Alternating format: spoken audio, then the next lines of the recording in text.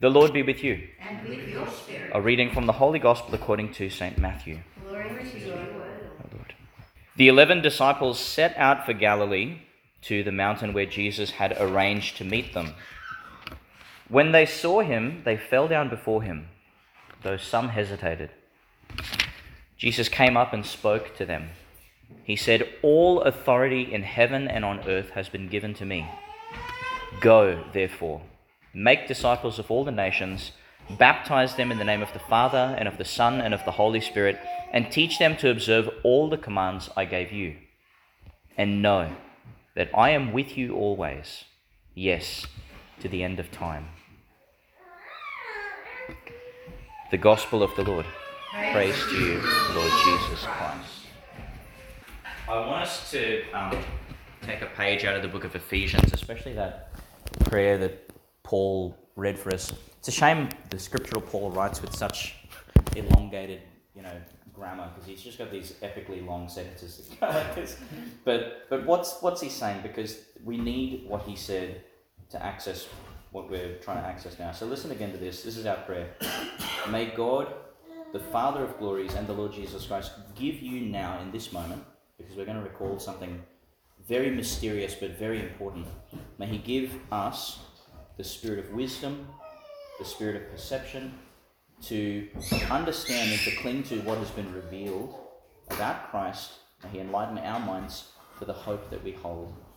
It's regarding the journey, if you like, that Jesus has made to us, through us, with us, and where we are now. You've heard me say before that I think we are living in what I call a crisis of narrative.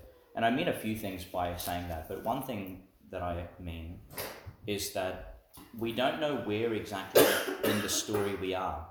And I mean that as broadly as you want. I remember listening to Bishop Barron. He was talking about crisis and suffering and stuff, and he said, "You okay? You need some water?" No, you're right. Barron was saying that if you found a shred of The Lord of the Rings, which is an epic work, but you found the little shred where Sam and Frodo are on the foot of the Mount Mordor, and it's looking pretty horrible, and they're on the verge of death, and they're thinking about the Shire that they're never going to see again, and they're about to give up and just waste away into nothing. If that's the only shred of the book you had, you think, this is an awful book. It sounds terrible. But obviously, that's like the lowest of lows before they actually triumph. And so in the contours of the story, it's actually a tremendously beautiful moment, even though it's quite harsh. Well, I think the same could be said for us, where we experience things, maybe not us here, hopefully, but people at large, experience things, and their narrative is that big. It's like, I'm experiencing this, and it's hell. It's like, okay, yeah, like it is. But in the long, winding contour of the narrative, praise God, like it's actually quite a beautiful, fragile part of your story that we hold with a lot of honor. That's one thing that I mean by crisis of narrative. There's other things I mean, but when we make sense of something, the mysteries of our faith are pretty, like we need a long arcing narrative to make sense of them. The Ascension is one such thing. So I want us to draw a bit of an arc right now. If you were to draw the story of Jesus from start to finish, marking the major junctures, where does the story of Christ begin? And I suppose there's one of two places you could begin, or maybe a third place, but where would you begin this story of Christ? Where does it start? His birth. Fantastic. So Christmas, the incarnation. That presupposes his eternal being, because while the flesh of Jesus became manifest at Christmas, we know him to be the Word, who is with God in the beginning, who is God. Through him all things were made, for him, etc., etc. So you could say it started in eternity, and that'd be okay. But yes, the flesh of Christ, Christmas. Okay, the story begins, and he grows up as a little kid has to, and he scrapes his knees and has to be cradled by his mum and his dad, and goes to Egypt and whatever. Where's the next major juncture of Jesus? Where would you put it? No? In the church. In the church, okay. When he's in the temple? Yeah, cool. It seems like a prequel to something more public, though. When does he burst into the public scene? And it's to do with his cousin. Yeah, okay, the wedding. Good. I didn't think of that, but that's a good one. That's in John. See, John's trying to tell something different. In the other Gospels, it's the baptism. So the Word is made flesh, and then eventually that flesh is baptized. It's important that the flesh is not just some Nazarene guy, but really he's representative of everyone, isn't he? He's the new Adam. He's all flesh. And so his first public move is to regenerate that flesh, to baptize it, to somehow kind of put it to death and bring it back to life again. He does that on behalf of all of us. Good. The next major juncture after his baptism, even though it's immediately after his baptism, you could say it's his testing in the desert. The story of Christ would be missing a major element if he didn't do that. He goes into the desert and in a definitive way, he battles the enemy. He rights all the wrongs that the original Adam did. In the Garden of Eden, Adam showed really distrust towards God, which led to disobedience, which led to a big rupture in their relationship, which never quite healed. They had to make this long, big. That's an even bigger arc in a way. But Jesus goes into the desert to test human flesh, to do battle with the devil, to re-establish deep filial, not just friendship, but like a filial relationship with the Father. In the desert, if you look at the discourse, Jesus doesn't invent stuff to say to the devil. He's not arm wrestling with him. The devil says something crafty, and Jesus just quotes Deuteronomy. It's like, it is written this, it is written this, it is written this. In other words, it's not a kind of chess match, you know what I mean? Jesus goes there simply to be faithful to God in the presence of evil. And he wins. He vanquishes the foe. Then he comes out and he starts his public ministry. Now, in terms of his flesh, which is really the focus of today's Mass, if not every Mass, his flesh comes out of the desert a conqueror, and then he goes to gather even more intentionally all flesh to himself. And think of all the people he touched, metaphorically and literally. He didn't shy away from lepers. He didn't shy away from people who were ritually unclean because of blood stuff. He didn't shy away from people from foreign nations who were seen as despicable to the Jews. He didn't shy away from the super rich and powerful who were also despised by the Jews, by Romans, by Ethiopians, by anyone. Anyone who was there was his for the taking. In one of the readings here, it says he took many captives. It sounds kind of violent, but actually he's gathering them into the kingdom. His flesh does this. Finally, towards the end of his ministry, as he's reaching the very climax of his earthly life, he's betrayed. His flesh, if you like, is betrayed by Judas. Judas hands him over and he's arrested and he's tortured and he's killed. And he goes into the tomb. And just note how real this is. I know this has been the big theme of our Easter celebrations, but there was nothing, even though there's a whole lot of symbol running through the story, there's also a whole lot of reality. He was literally captured. He was literally betrayed by his friend. He was literally scourged and blood was just all over the shop. It would have looked absolutely horrendous. No wonder they ran away. Like his mum, who would have been in as much agony watching it, and his youngest disciple, John, were the only ones who could, and a handful of women as well, and thank God for them. Thank God for the women in the Gospels, honestly. Anyway, they were there, staying with the flesh, the wounded and just wretched flesh of Christ. He says, I was like a worm, not a man. Think of where he started. And it's just been shredded through the course of his little earthly walk. And then he's put in a tomb. As real as all of the tombs we're going to be put in.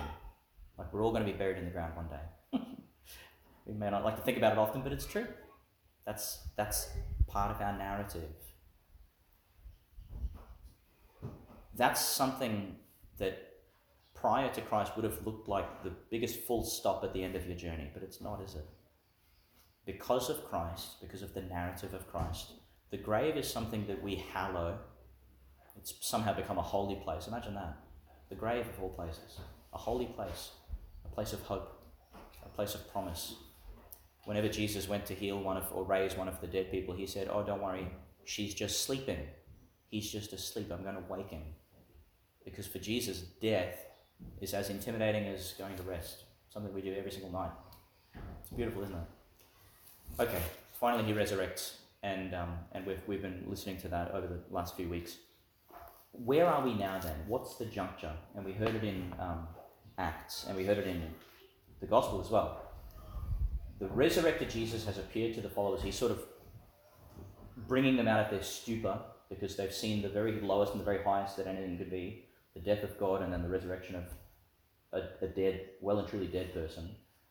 And not just a resuscitation, because we often say the dead, like look at Lazarus and stuff, they were raised, but they're going to die again. They weren't raised in the way Jesus was raised. Jesus is raised eternally, like he's not going to die again. So he's awakening them to that reality, which is totally not what they expected. And finally he comes and he gathers them where he said he would, and he says, "All authority has been given to me. Now I'm sending you out with that authority to bring the whole world into this reality. Through the sacraments, baptism, confirmation, Eucharist, everything." And it says, as he was speaking to them, he was taken up into the sky. And these two random figures in white are sitting there saying, "Why are you looking up there?" These angels. The angels always know what to say. So where are we then in our story with Christ? We are the members of a body whose head has literally penetrated the veil of heaven. Like imagine the cosmic, mystical body of Christ standing erect, standing strong and straight, and we are his members collected up into his body, and the head is seated at the right hand of the Father. That means part of your body, in a certain respect, is in heaven. Isn't that weird? Part of your body is literally just up there. It's the part that isn't you in a way. It's the part that's Christ of himself. But you're part of that body. So you're in heaven. Christ is attentive to your sufferings on earth. Think of what he said to Paul. Paul, why do you persecute me? I can feel my people suffering. I can literally feel it. Stop it. Stop causing that suffering. He says, when you fed the hungry, when you gave drink to me. This is the ascended Jesus in whom we're gathered. It's awesome. It's really awesome. If that's okay, I think that's enough combing of the landscape. But listen to these words from Ephesians. Paul read chapter 1 for us from the readings today. But this is from chapter 4. I invite you to close your eyes and just let this vision fill your mind as Christ fills time and space. Paul says, and remember that image of taking captives to himself. It's not violence, it's love. I urge you, Paul says, I who am a prisoner because I serve the Lord, live a life that measures up to the standard God set when he called you. Be humble, be gentle, be patient, show your love by being helpful to one another, etc., etc. Live the holy life. Each one of us has been given a special gift in proportion to what Christ has given. As Scripture says, when he went up to the very heights, he took many captives with him. He gave gifts to men. Now, what does he went up mean? It means that first he came down. That is, down to the lower depths of the earth. So he who came down is the same one who went up, above and beyond the heavens, to fill the universe with his presence. It was he who gave gifts to us. He appointed some to be apostles, others to be prophets, others to be evangelists, and on, all the ministries we know. And so we shall all come together to that oneness in our faith and in our knowledge of the Son of God. We shall become mature, reaching the very height of Christ's full stature. Then we shall no longer be children, carried by the waves and blown about by every shifting wind. Under his control, all the different parts of the body fit together, and the whole body is held together by every joint with which it is provided. So when each separate part works as it should, the whole body grows and builds itself up through love.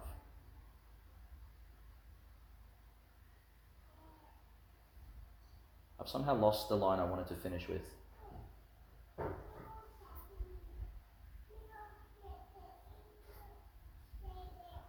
Anyway, maybe I'll leave it at that, eh? So let's prepare to meet our Lord in the sacraments as he promised.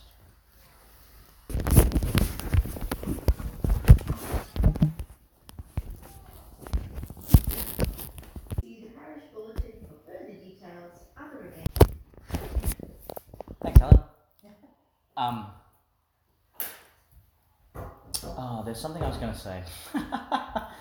I don't know if you feel this, but every now and then at Mass, the Mass itself, it's like there was something there the whole time that you didn't realize, but on a particular day with a particular reading or whatever, you sort of correlate it and you're like, holy moly, that's buried in the Mass.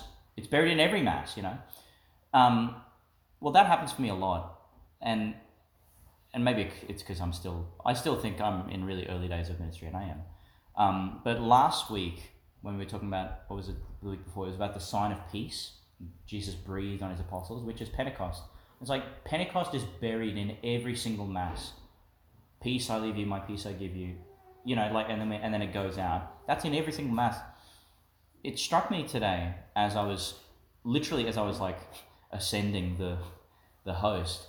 The ascension is in every Mass. Think about it. Like, and I had to laugh because it was like, maybe I shouldn't have been thinking this, but I was like rationalizing how silly of an idea it was. And I was like, no, even the mechanics of how that bread is lifted up is ascension-esque, because Jesus ascends by his own power, unlike Mary, who's assumed. Like, Jesus is up there and he assumes her.